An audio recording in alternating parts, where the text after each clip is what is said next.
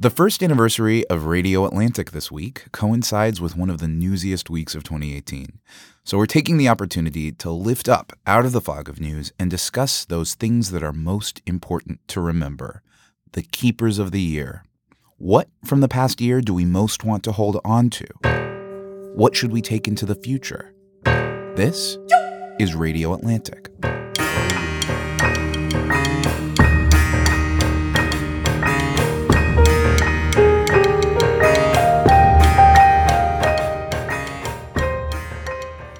Hi, I'm Matt Thompson, executive editor of The Atlantic.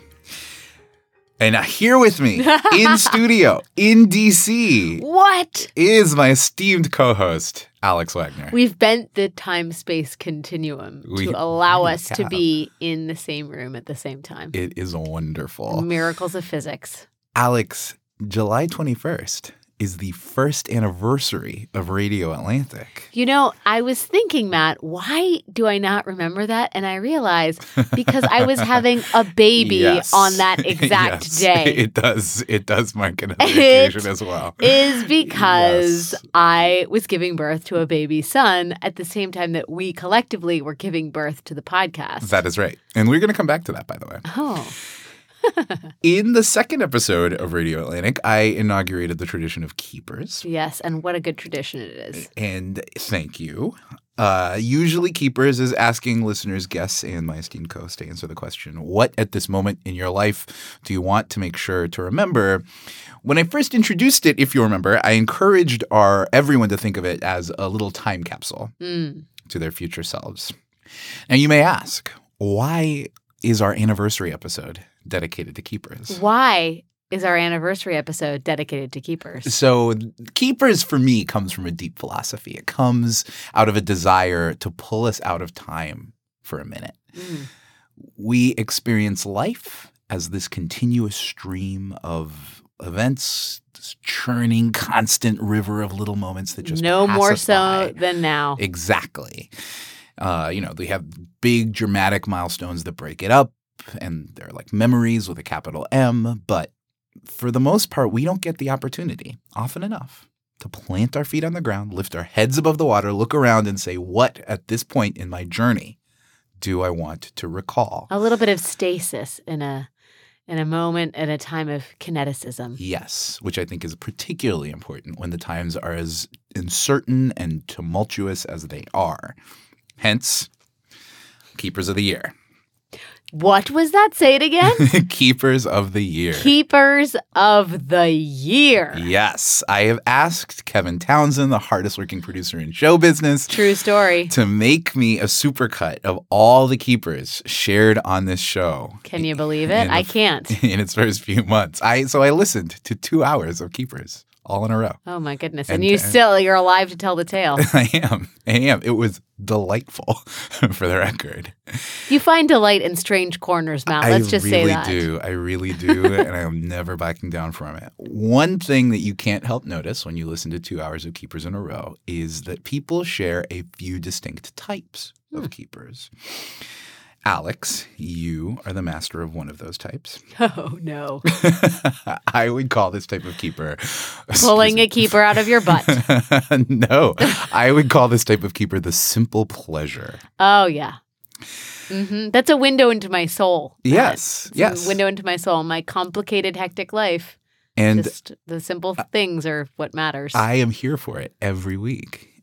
Kevin made a compilation of a few of your simple pleasures, which we will play for you. And it starts with your beautiful articulation of the philosophy of the simple pleasure, which you gave in a quote from Zadie Smith. Oh, well, geez. Kevin, take it away.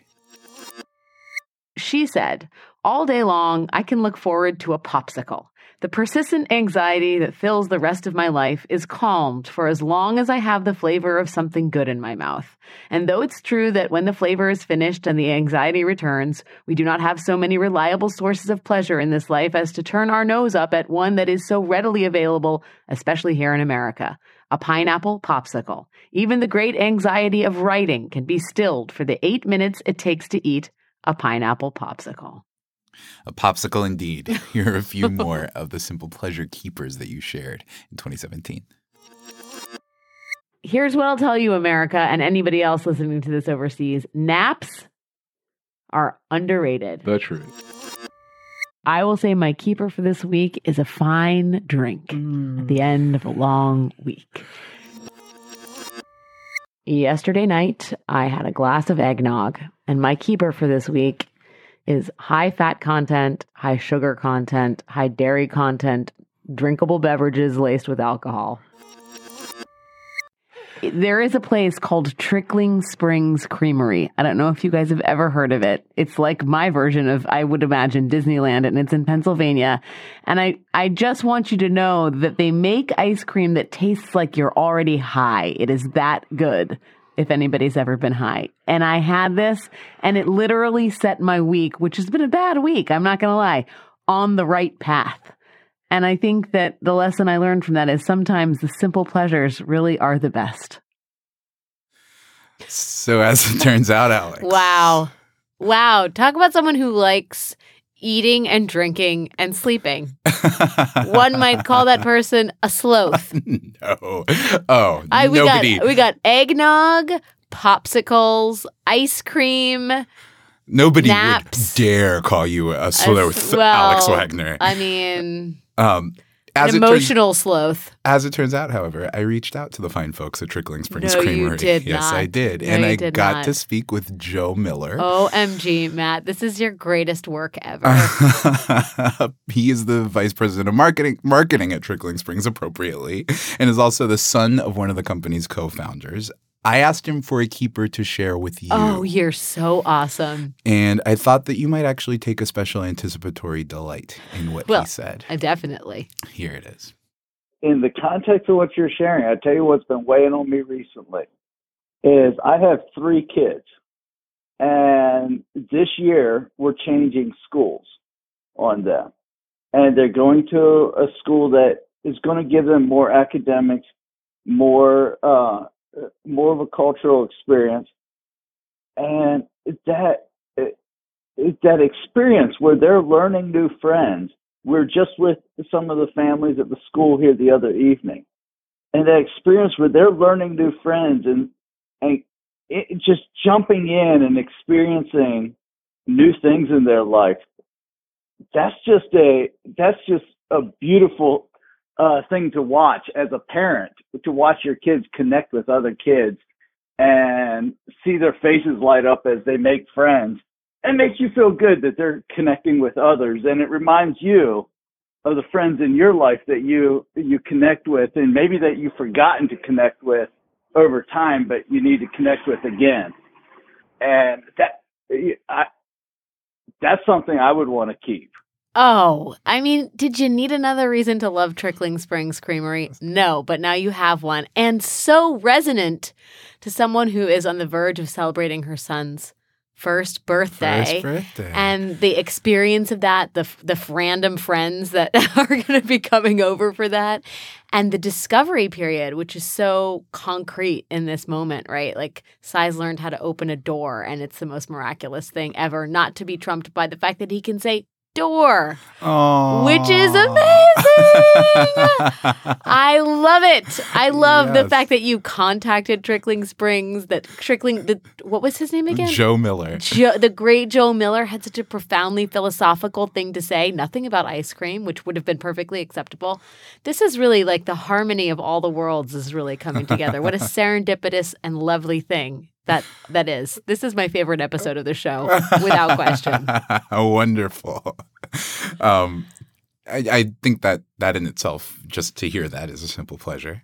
Have you any others that you would like to? Well, I will say I think these we talked about this in the wind up to the greatest hits reel of my stoner dietary habits. What I call the waterfall of wonder, to use an audio term. Yes. We are all craving this sort of link back to a time when things were easy and safe and comfortable and full fat and sweet and delightful. And I don't apologize for it, I guess. At all. I mean, I think the trick is always make sure, relax into the cloud of eggnog puff as you will when you get home.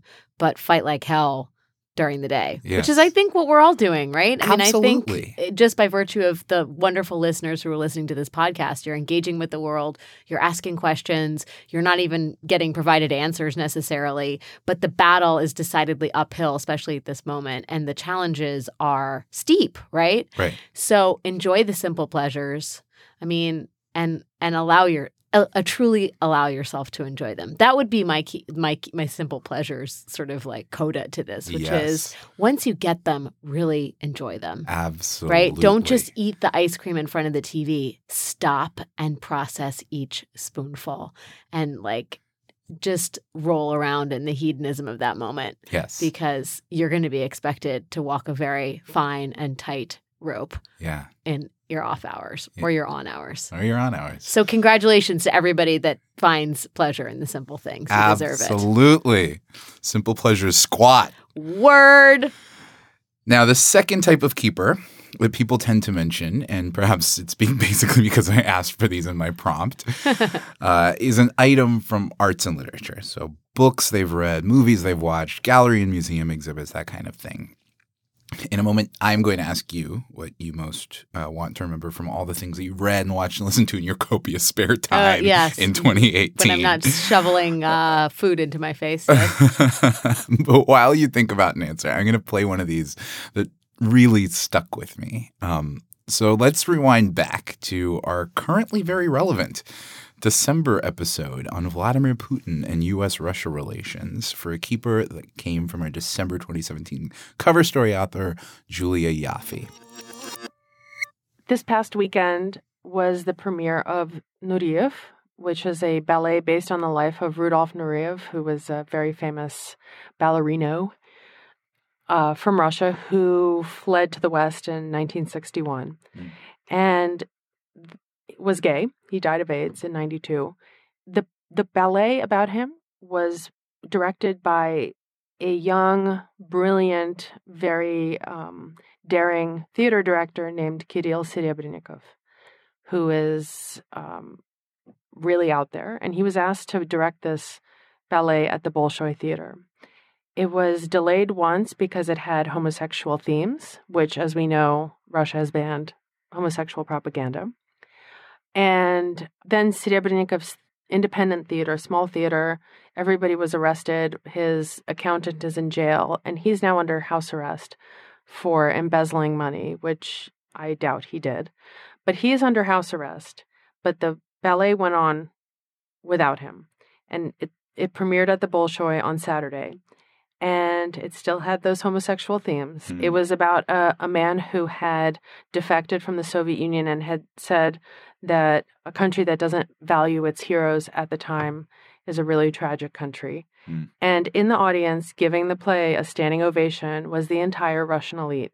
Putin's spokesman and his wife, Putin's old buddies from the KGB from Leningrad, who are old dudes, very scary guys. And the director was at home under house arrest. And if that's not, a perfect embodiment, tragic embodiment of what Nureyev's life was about, where when he died, somebody said about him that he never could have done in Russia what he was able to do in the West. And I think that still holds true today. Russia is still brutal when it comes to people in creative professions. And then when they die, they name Aeroflot airplanes out of for them. So, oof, what a story. Russia really sucks in that way. Well, here's to homosexual themes. Amen. So that's what I took away from that. Just as an update for our listeners, his sentence was extended a few months ago, which meant that he couldn't go to the Cannes Film Festival in May, where his film was up for a Palme d'Or. The last time his sentence was extended, it was supposed to end on July 19th, but I'm not sure whether he'll actually be released on that date or not. So I believe he may still be under house arrest. But thinking back on all the things that you've watched, read, and seen over the past year, what do you most want to carry forth with you? Oh my gosh, this is so... There's been, I will say, the past year, probably the past 2 years, have been some of the most fruitful times for writing, for journalism, for investigations. And yet the thing that I'm going to say has nothing to do with any of the great journalism that is being generated at places like The Atlantic and otherwise. Totally fine. What's that? Totally fine. Not that stuff isn't important, but I think sort of like dovetailing with the idea of the simple pleasures, we look for things that are transcendent. Or at least I do, and that have a very strong emotional core that continues to resonate and hopefully will continue to resonate far beyond this particularly politically tumultuous period. I cannot escape the beauty, the absolute emotional, the joy and the simplicity of the joy in Moonlight, which is, I think about the bad times. And certainly Moonlight covers a lot of the bad times in a way that I, as a straight Asian American mixed race kid, can't understand. But it gets to the core of this universal humanity and the search for love in such a powerful and not sort of saccharine way, and is a reminder of the things that sort of break us and the things that can put us back together. And I just think at this moment when everything feels so just ground into a fine powder. It's a reminder that, human relationships are the thing that makes us whole, and they're the things that connect us. And that's the fabric, right, that we can use to stay warm. So that's Moonlight came out 2 years ago? Nearly, I think. Yeah. Maybe even more than 2 years ago. But I find that a wellspring of joy just thinking about that movie and thinking about themes of that movie and thinking about the relationships in that movie. And it makes me more invested in loving up on the people in my life. Yeah. Oh, what a wonderful choice. Absolutely. Well, thanks, Matt. I wanted something with homosexual themes. That Nureyev thing was so I am here for powerful. The homosexual themes. Among the simple pleasures of Moonlight is the fact that last part is sexy as hell. So. Sexy as hell. So third type of keeper that people brought to the table, I would put as the lesson in front of them about human society, politics, and history. Right now, we might be witnessing history. We are taping this in a week when the President of the United States stood on a stage with the President of Russia against the conclusions of his own government, against the work of his own intelligence agencies, against the wishes of his own administration, against the friends and defenders of Western democracy, and left many people wondering whether he is truly acting on America's behalf. Mm-hmm. The word treason came up more than once. More than once in the New York Times, of all places. I wanted to ask you, even apart from just keeperness right now, I wanted to ask you about this, whether you feel disoriented by witnessing what might be history in the making. For me, I found that what's disorienting about this moment is that we instinctively look to history as a guide. But as they say, history doesn't always repeat itself, but it often rhymes. So people – Do they say that? I'd never heard that, but that's very good. Yeah. But I feel like people are always straining for historical analogs for the president's behavior, either to make it more significant or to try to make it more familiar. But nothing exactly fits because we know exactly how all those other stories play out. Right. And we don't know how this one does. The rest of this story feels either too – the rest of the history stories feel either too grotesque or too mundane to map to this one that we're in the middle of right now. And I'm curious if you feel that sense of disorientation and dislocation. Oh, yeah. Well – I always go back to this thing one of my colleagues at CBS said, which I think is so to the point. Ken Burns had his 6-part series on the Vietnam War, and we were talking about it, and he looked at me. It was my colleague Anthony Mason, and he said, I can't wait till Ken Burns makes a 6-part series on this period in American history. And it's true. We have – first of all, I mean, we're being assaulted with news stories that are happening by the minute, right? So there's very hard for the human brain to process that. But to contextualize this, both the suggestion there is that it will end and that the period is finite and the chaos doesn't continue on ad infinitum. But But also, we are unable to metabolize the moment. And I look forward to the period when we can say, I remember what that was like, because I don't even think we know what it's like as we're living through it.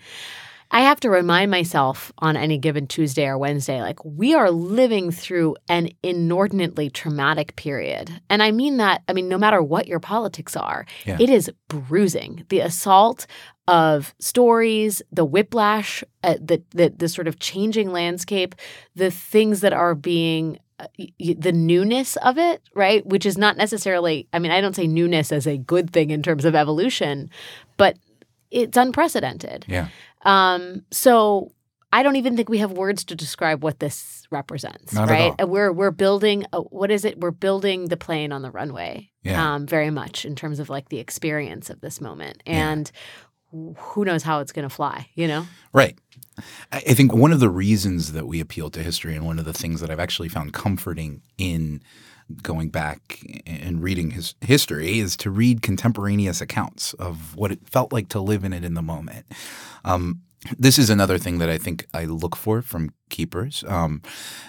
These stories that people tell that are observations about this moment, about society, kind of deeper lessons about human nature that are a little bit extricated from the specifics or the enormity of what we're seeing or what we might be seeing at this moment. So for one of those reflections, I wanted to play a keeper from Yoni Applebaum.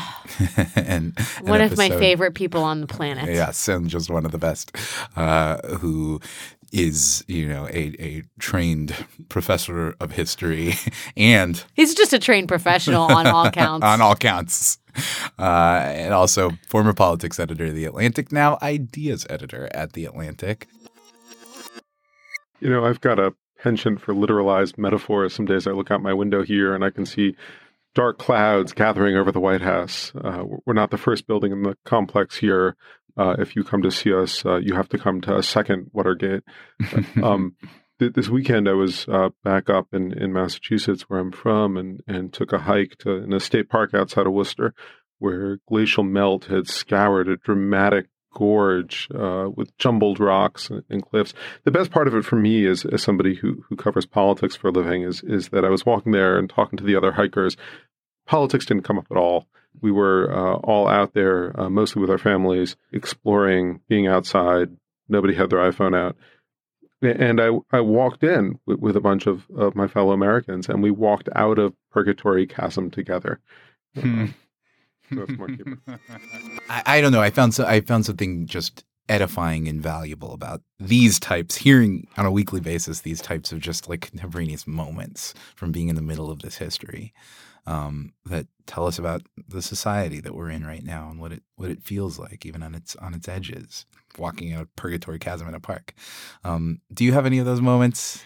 I think history is useful, if not to give us an analog, then to soothe us, maybe. That it's important to remember. I was in Aspen for the Ideas Festival that The Atlantic is the co-sponsor of, and there was a lot of hand-wringing about what to do, how to reestablish the sort of American principles in this moment. And someone came up to me and said, I really appreciate the anguish, and I appreciate the search for a solution, and we need to find one. But I also remember segregation. And it's really important that we contextualize this moment through the longer lens of American history. On the same note, I think it was the New York Times. I tried to find it, but I'm not quite sure. I'm pretty positive it was the New York Times. Reran the obituary of a father who lost his son at Gettysburg. He was a Union soldier, and the father went back to find his son's body. And it's not a comparison between now and the Civil War, but if we are reminded of the sacrifices of parents and children in the name of preserving the United States, people have sacrificed a lot. A ton. To keep us in this marriage. Yeah. And we have gone through a lot of trauma as a nation and as a people, and it's good to remember all of that in these present times. That reminds me of a conversation that I was having with my parents 2 days ago. My dad said this thing. I think he'd be comfortable with me sharing this. I'll make sure that Well, before this goes to we can edit it out. press. But he said, I thought that it would be better. I thought that from the time, that from what I went through, from what we went through in our moment, I thought that we were making it better, that all of this would be solved by the time that you all were really making your way in this world. And, I heard just a certain amount of sadness in his voice for the fact that that we are still wrestling with these things that our forebears have been wrestling with for generations. And I guess part of what struck me about it and what stuck with me afterwards, what I was reflecting on, is the fact that in some ways we kind of have to appreciate the process of wrestling with this stuff. This is who we are, right, as humans. And we don't get to be excused, no matter our generation, from the challenge of having to deal with one another's prejudices and particularities and bigotries and biases and sins and errors. We will have to wrestle with this probably for as long as life exists. This is the project. This is the in project. some ways. Yeah. Can I offer a story that I think could be a compendium along with your father's story? Yeah. My mom and my grandfather and my grandmother came over to the United States in the 1960s. They left Burma as the country was being sort of taken over by a military junta. And my mother got a full scholarship to go to Swarthmore College, which is a great school. Wow. And she was graduating in 1970, and it was sort of the peak of the anti-institutionalism that very much colored that era. Yeah. And she decided my grandparents were going to come up for her college graduation, and she said, "Oh, I'm not going to go through with all of that. That's just I don't need that diploma. Like, I've done my work. I'm not going to participate in that program." And my grandfather, who was had been in this country and left everything behind, hung up the phone. And then my mom said 5 minutes later, he called her back and he said, very quietly, "Then why did we leave everything?" Wow. And my mom told me that story, and it's so moving to me even today. Yeah. But it is a reminder that, like, we stand on their shoulders. They did work. They made sacrifices. This is our work. Yep. This is our time. Yep. The sacrifices are ours to make for the next generation, whoever they are. It's a good reminder as we think, yes, we think and hope and wish things were better, and I'm sure our parents do. But, this is our time. This is our time. Got to step up. Yep. Now I'm going to ask you to think about one last type of keeper. I will call it the story drawn from life. Something that we observe, whether in our news or in our daily lives, that just leaves us with the larger lesson of how to live and what we want to remember. You have had a really full year. Yeah, I definitely have. Yes, as we have recounted so far in this podcast, the anniversary of the show is also the first birthday of your son. Yes. You've experienced personal loss this year. Yes. You just finished taping Showtime's The Circus. Yep. That was right after you published a book. I imagine all that life... What a stupid, insane year, and also a beautiful year. Indeed. And it must have given you a few lessons that you might want to re-impart to your future self. And so this is what I want you to think about. Imagine Alex Wagner, decades hence, from 2018 Alex Wagner. What is the message that you want to shoot forward and to transmit to your future self? Am I supposed to say that now? Yeah. Think about just at this moment. At this moment, I think the thing, and I'm a one that is prone to histrionics and very emotional proclamations. But the truth is, paraphrasing Kanye West, who I am not really prone to paraphrase these days, but I have the dragon energy. We all do. And I'm way stronger than I think I am, as we all are. Yeah. And way more resilient and much more capable of putting one foot in front of the other than sometimes it feels like. So I would give myself the advice, buck up. Keep your head up. You got this. Amazing. Yes, you do have that I dragon do. energy. Alex. I do. You can see the flames Yes, coming I out of can. my gills. Yes, they're great flames, everybody. They're beautiful flames. So, for our next segment, we're going to hear from Jeffrey Goldberg. We're going to share some future-pointed keepers from some selected members of the Atlantic staff. Delightful. Alex, thank you so much. Matt, this is a beautiful, beautiful episode of the podcast that you've put together. I am lucky to be your colleague. Thank you for doing it. I am lucky to be yours, my esteemed co-host. Thank you for this year. Of course. Thank you for this year. Thank you for listening to this show, everyone out there. Indeed. Yeah. Thank you for a year of Radio Atlantic. Yeah.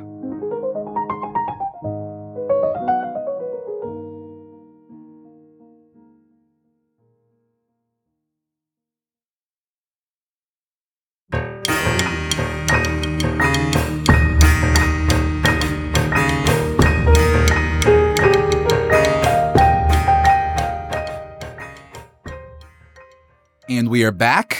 And Alex, I'm sad to say, had to leave us, but I am back with Jeffrey Goldberg, my other esteemed co-host and editor-in-chief of The Atlantic. Hello, It's not that we won't be in the same room together. I just want people to understand that. I love Alex. Yes. Yeah. Yes. Just don't want any rumors to start. I guess I'm starting a rumor that we can't be in the same podcast studio at once. Which is a false rumor, fake news. Fake news, hashtag.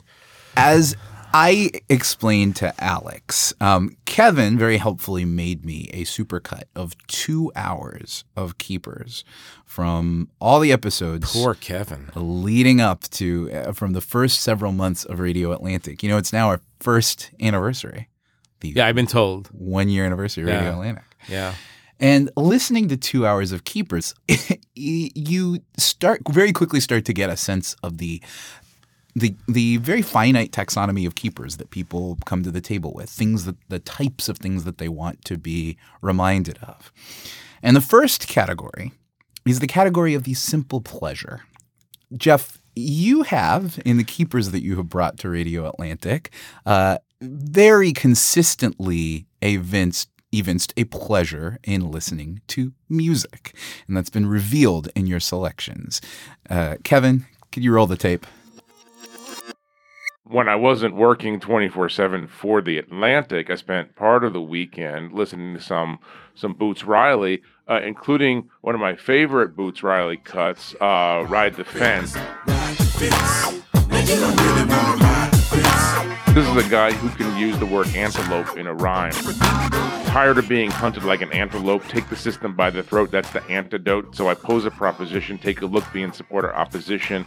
It just, the man can rhyme. And so can this man. No, I'm not. Tired of being hunted like an antelope. Take the system by the throat, that's the antidote. So I pose a proposition. Jeff, what is your keeper? You're going to be very surprised to learn that it's the Morris Day and the Time song, Ice Cream Castles. Ice cream castles in the summertime. I started listening to the music of Ariana Grande, and I really like her. This is the part when I break free, 'cause I can't resist it no more. Given that music has consistently been one of your simple pleasures, Or complicated pleasures. what is the musical performance or moment that in your life right now you want to make sure that you hold on to? Is this my keeper of the century No, this doesn't have to be your keeper of the century. No, This but is I have specifically it. Music. I will come back to that question. Your All keeper right. of the century. Well, it's going to be the same thing, so I don't want to. I don't want to do the big reveal. Oh, what's my favorite? Like from my whole life, my favorite No. Just concert. like right now, something that you've heard recently that you're like, man, 90-year-old Jeff, pull that album out because it's going to be a. Okay, so this is going to sound really weird and superficial, but we have an editor at The Atlantic. I'm not going to say who it is because I want to protect this editor's privacy. This is crazy. This is going to sound crazy, but this person, I'm not going to say who it is always editing with earbuds in, right, which is a normal thing. And one day I said to this editor, I'm using this gender neutral thing, obviously, to disguise this. I said, what do you listen to when you edit? And this editor said, mostly Guns N' Roses.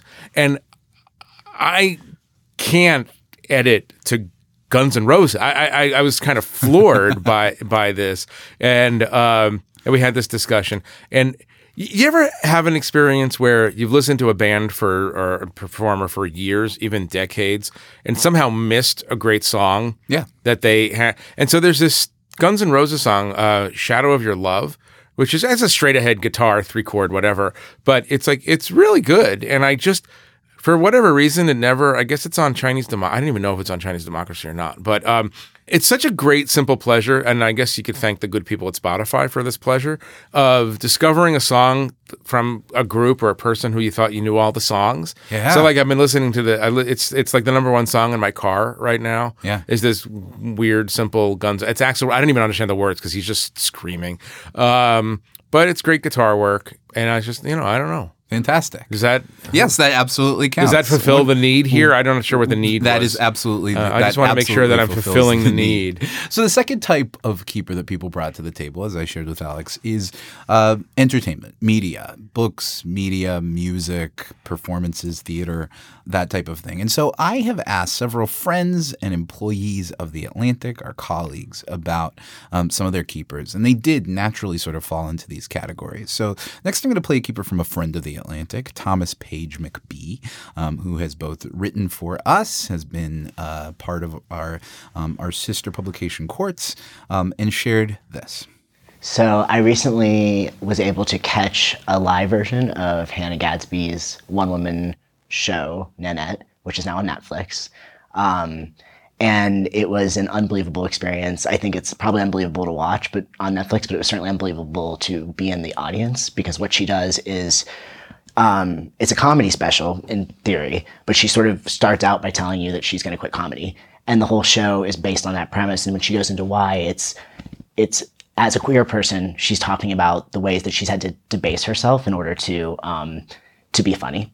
And so after the first 15 minutes where she sort of demonstrates how her comedy works and it's really hilarious, she then proceeds to do this meta deconstructing of how comedy works. So she, for example, talks about how there's no catharsis in comedy because there's a setup and there's a punchline, but there's no actual reflection. So then she basically creates this show that answers this problem she has about how comedy doesn't work the way she wants it to. And in the process, it's harrowing, it's hard, it's beautiful, but she in the end creates a catharsis. Have you seen have you heard the rapturous praise that this comedy special has been? I have no idea what anybody here is talking about right now. Well, it's on my list to watch, and I'll clue you in. We've actually covered it, so I do know this. Once I do see it. The next person I want to play is from Megan Garber. Never heard of her. One of the things I've been thinking about a lot is the dynamics of attention and how important attention itself can be, in a democracy, frankly, and just, in your own life. And we tend to overlook that, I think, sometimes. We pay attention to other things, but actually so much comes down to attention. So one of the books that I basically think about it probably every day is Neil Postman's Amusing Ourselves to Death from 1985, which I've written about for The Atlantic, but it keeps sort of haunting me. And it is basically an argument essentially for attention, for paying attention in the best kinds of ways and sort of, trying to overlook the small things and the distracting things and, even the fun things sometimes, which are great, but sometimes, can keep us from, actually paying attention to the things that really matter. And I think, in the past year especially, we've seen the bad things that can happen when we let ourselves be distracted by the shiny things, by the small things, by the funny things, et cetera, et cetera. So I've been thinking a lot about that book and thinking about how important it is to really just be intentional about what we decide to pay attention to. She's so smart. I know. We should hire her. We should. As a matter of fact, for those who have not listened to Megan's many appearances on Radio Atlantic, she is an Atlantic staff writer.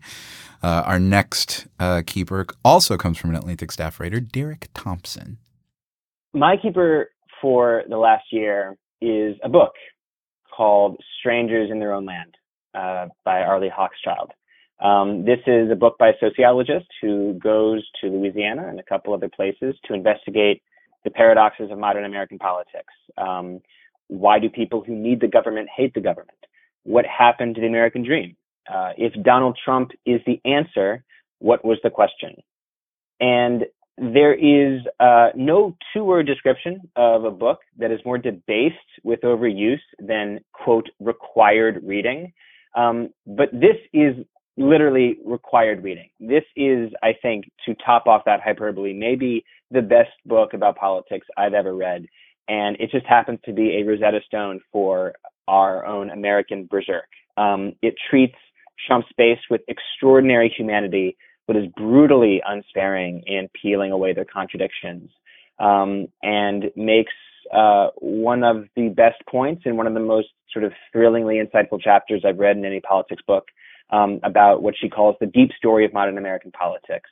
This idea that there are a large number of Americans who feel like they are standing in line, and this line sort of snakes up a hill toward the American dream, and they feel like they're being cut in line, and they feel like they're being cut by government, by big corporations, sometimes by minorities, by women.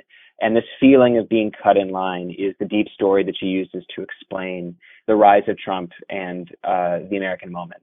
It's a brilliant book, and in 20 years, I would like to tell myself, this is the book that in 2017 and 2018 seemed to correctly explain the world to you. Do you have a go-to political recommendation for like the politics book that if you could trap someone on an island and force them to read one and only one book about? I would never want to trap someone on an island and force them to do anything. I'm a libertarian. I have to come back. I pass. There's a lot of. You can definitely pass. Yeah, you know, that's a big you know, I don't think I have Richard. the answer. No, I mean since Richard Hofstadter on paranoia and its use in politics. Yeah. You know, anything about the Hannah Arendt on totalitarianism? Maybe not. It's flawed. Come back to that. We'll come back to that. Ooh, I think we will. That's an interesting question. The next keeper comes from our staff writer, Chris. I would not be ready to run for president because when you're running for president, you're supposed to say, "Oh, the one book." Right. Well, and you have apart from the Bible, you have to choose three from different parts of the ideological spectrum. Not really. Elizabeth Warren is not picking any sort of Cato Institute, whatever. I guess that's true. Yeah. Our next keeper comes from our staff writer, Krishna Dev Kalamur. I don't want this to be a plug for The Atlantic, but I will make it a plug for The Atlantic because this piece has stayed with me for a fair amount of time, and it's Alex Tizon's piece, My Family's Slave. I think part of the reason it really has stayed with me is, we look at slavery as something that happened in the past. It obviously is something that happens among many communities that you wouldn't really expect it to happen among.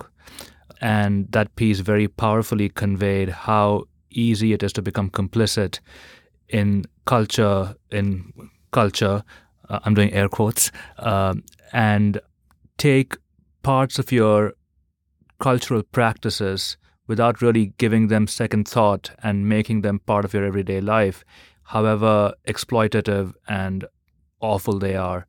It takes a great deal of courage, as the late Alex Tizon had, to be able to document what happened and also talk about the path that he followed to come to that conclusion on his own. Coming from a culture myself where, things like domestic servitude, I wouldn't say it's fairly common, but it's common enough for people to know it exists without really calling it that. It really made a huge impact on me, and I suspect that as we move forward, exploitation is something that is going to stay in our midst, and it's important to remember how easy it is to normalize it. Hmm. Another deep one from The Atlantic. It is, and it's a story that I would hope to revisit as the years pass. The third type of keeper, after the media recommendations, the books, the movies, Netflix specials, Atlantic stories, the third type of keeper that people tended to mention was the observation on human society. And so let's start with this one from Emma Green. I've spent most of the last year in Israel, and watching America from afar and also watching how Americans interact in Israel has really been a study in fracture.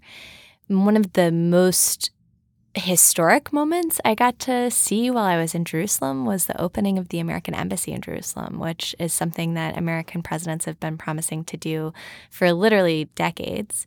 And it finally happened. So I was up in the rafters when the ceremony happened.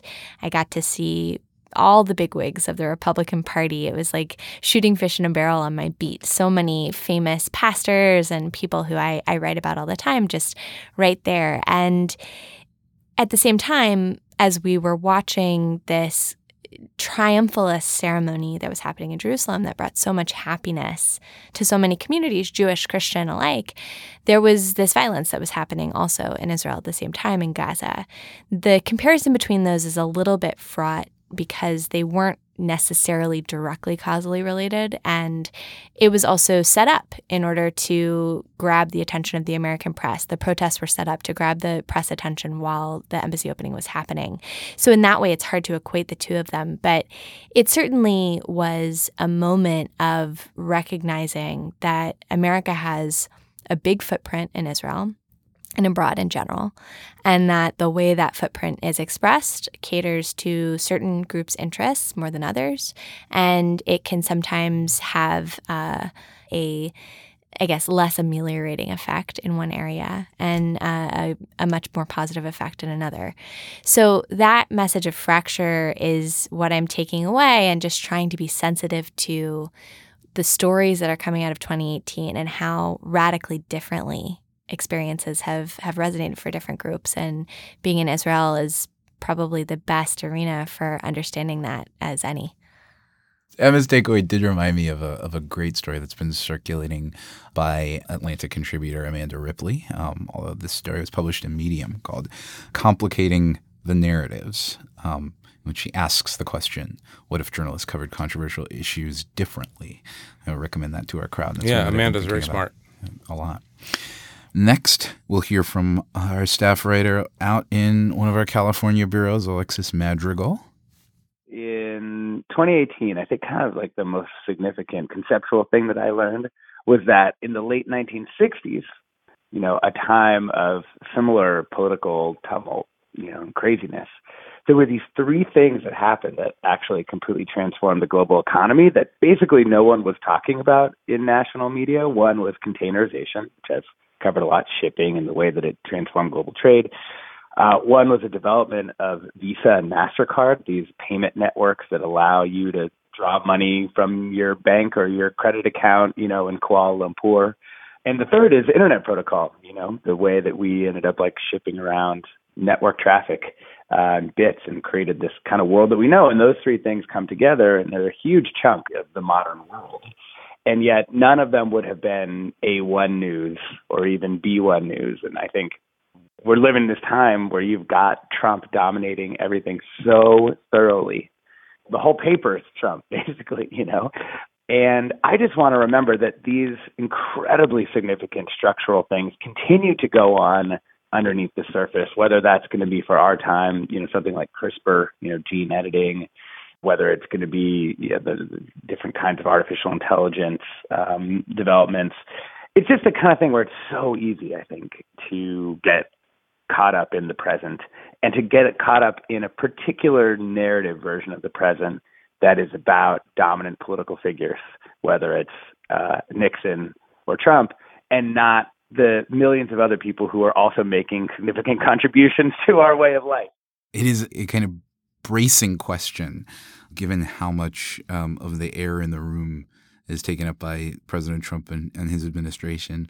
When the history books are written and the president takes up his piece of it, what will they think we missed? What were we not paying enough attention to? Right. Is the question, are containers more important than Donald Trump? Yeah. I know what Alexis would say, clearly. The last category of keeper, after the observations on human society and politics and history, were just the lessons on life, real letters to our future selves about what kind of people that we want to be in the world. The first of those comes embedded in a lesson on politics or a question about politics from our staff writer, McKay Coppins. So I write about politics for a living, which means that in the future, when I look back at this time, I fear that I'll remember all-nighters and like staring at Twitter nonstop on my phone. But what I hope I remember is the time that I took off this summer to be with our new baby and 2 other kids. I am lucky to work for a company that gives a very generous amount of paternity leave for new dads and parental leave in general. That is not the case for most people in America. Just to put in a quick policy plug here, I looked this up. About 70% of men who have new babies in America take off 10 days or less to spend with the child, and only 13% of those people get any kind of payment for it, which puts America well behind a lot of other first world countries. So there are all kind of policy reasons to have paternity leave that have to do with wage gaps and gender issues.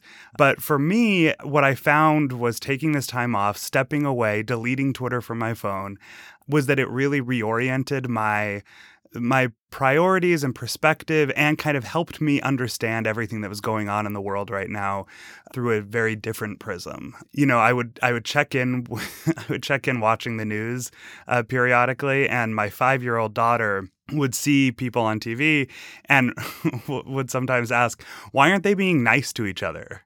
And which is like kind of heartbreaking as a parent.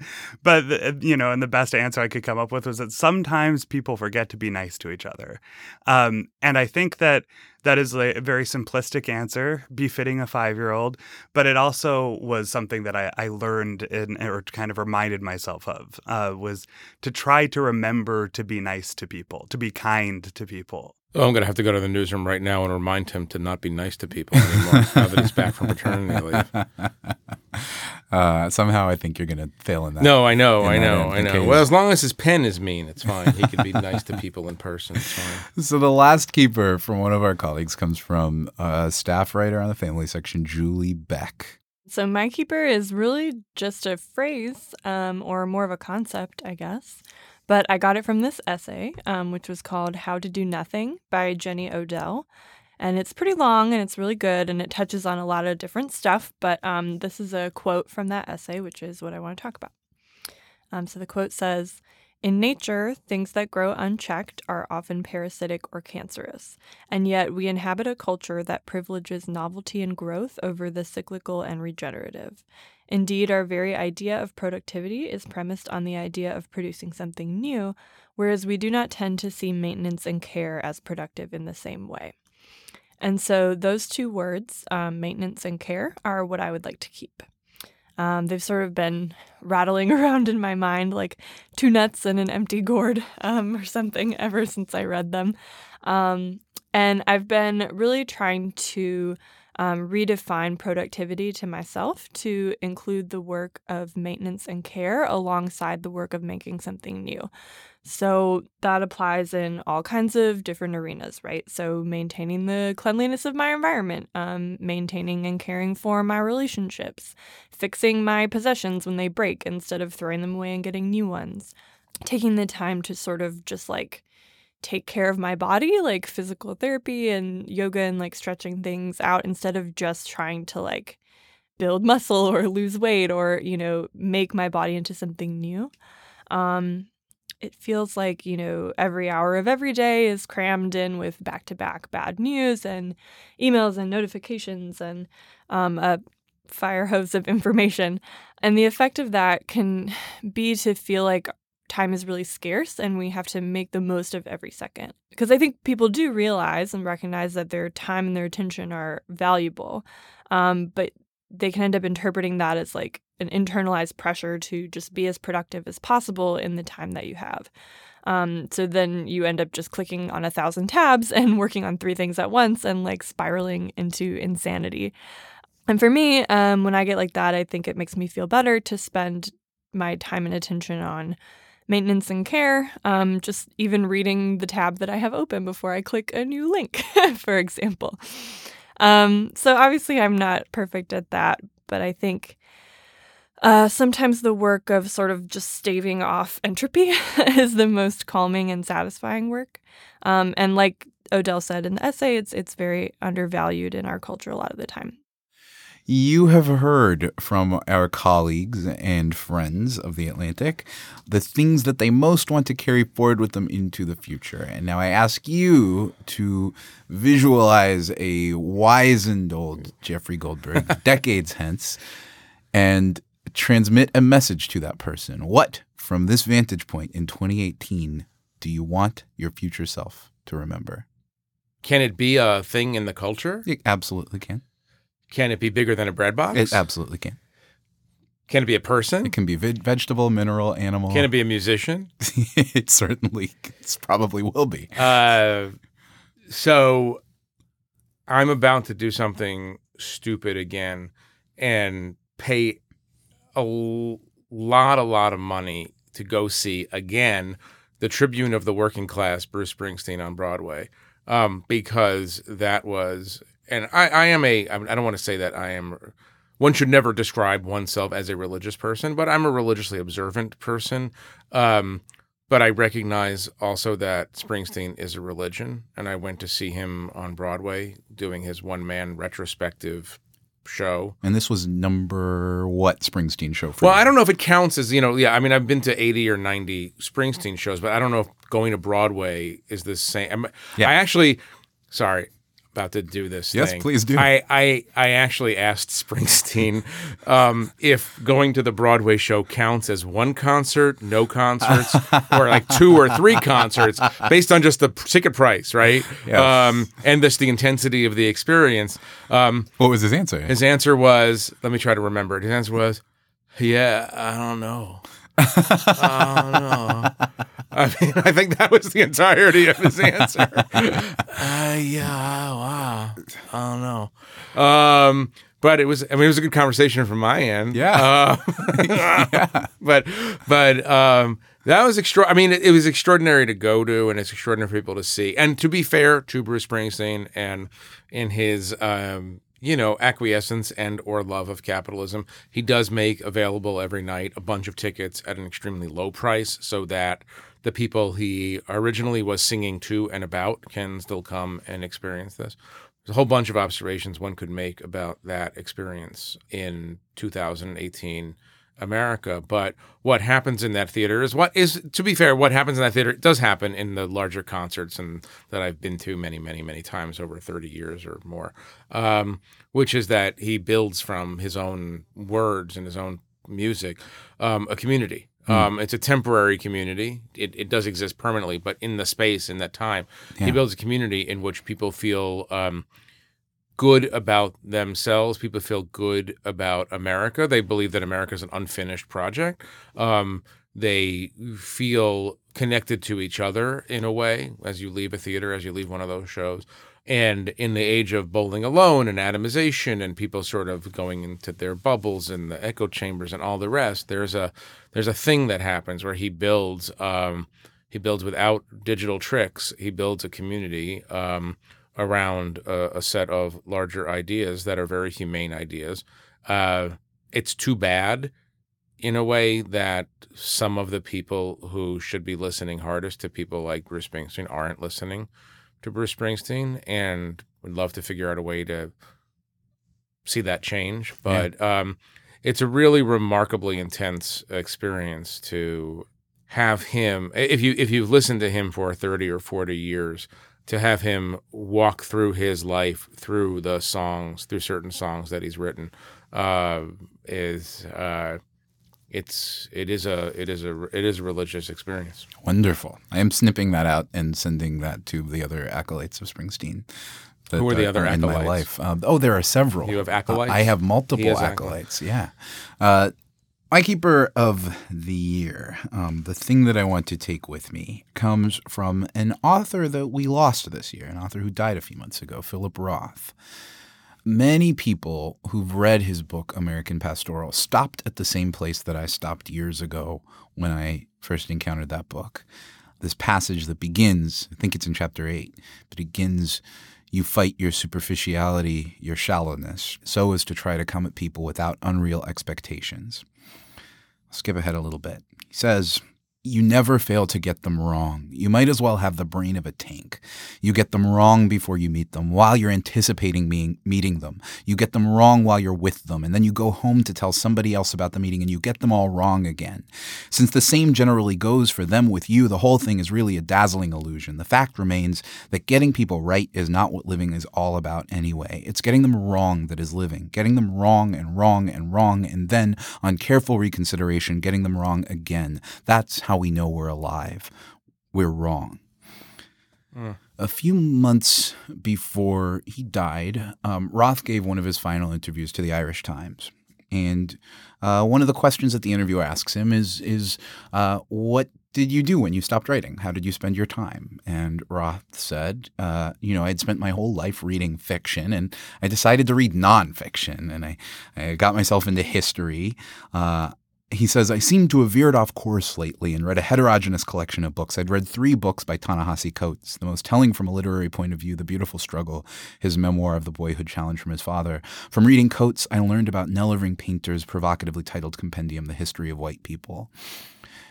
I had always wondered why race had seemed to be such a problem in Roth's writing.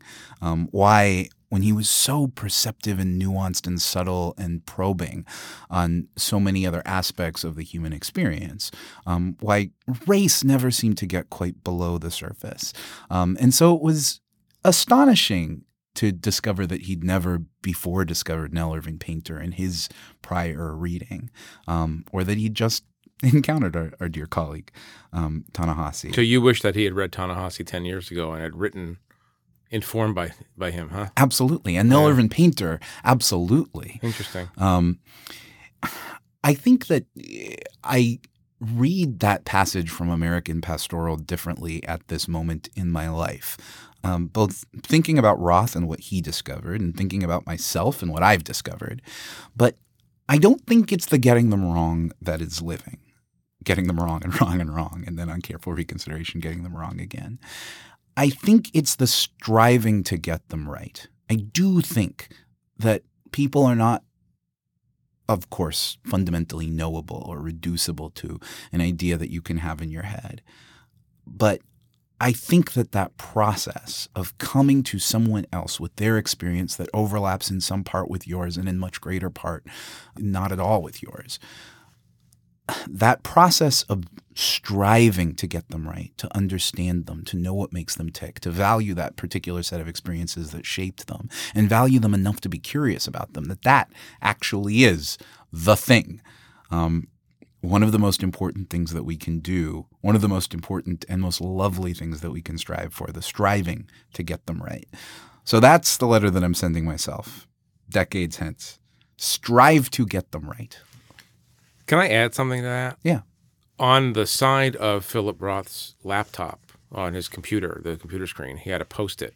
And on the Post-it, it said, no optional striving. You know that? No. It said, no optional striving. It was just right. Don't go get awards. Don't give speeches. Don't write, op-eds. Don't do anything. Just stick to it and write. No optional striving. We should all have that on our side of our computers. Absolutely. Except when we have to tape podcasts. Except when we have to tape podcasts, then all the striving is optional. Yeah. Well, Jeff, thank you very much. Thank you, Matt, for sharing your Keeper of the Year. And to our listeners, thank you as always. And we'll see you next time.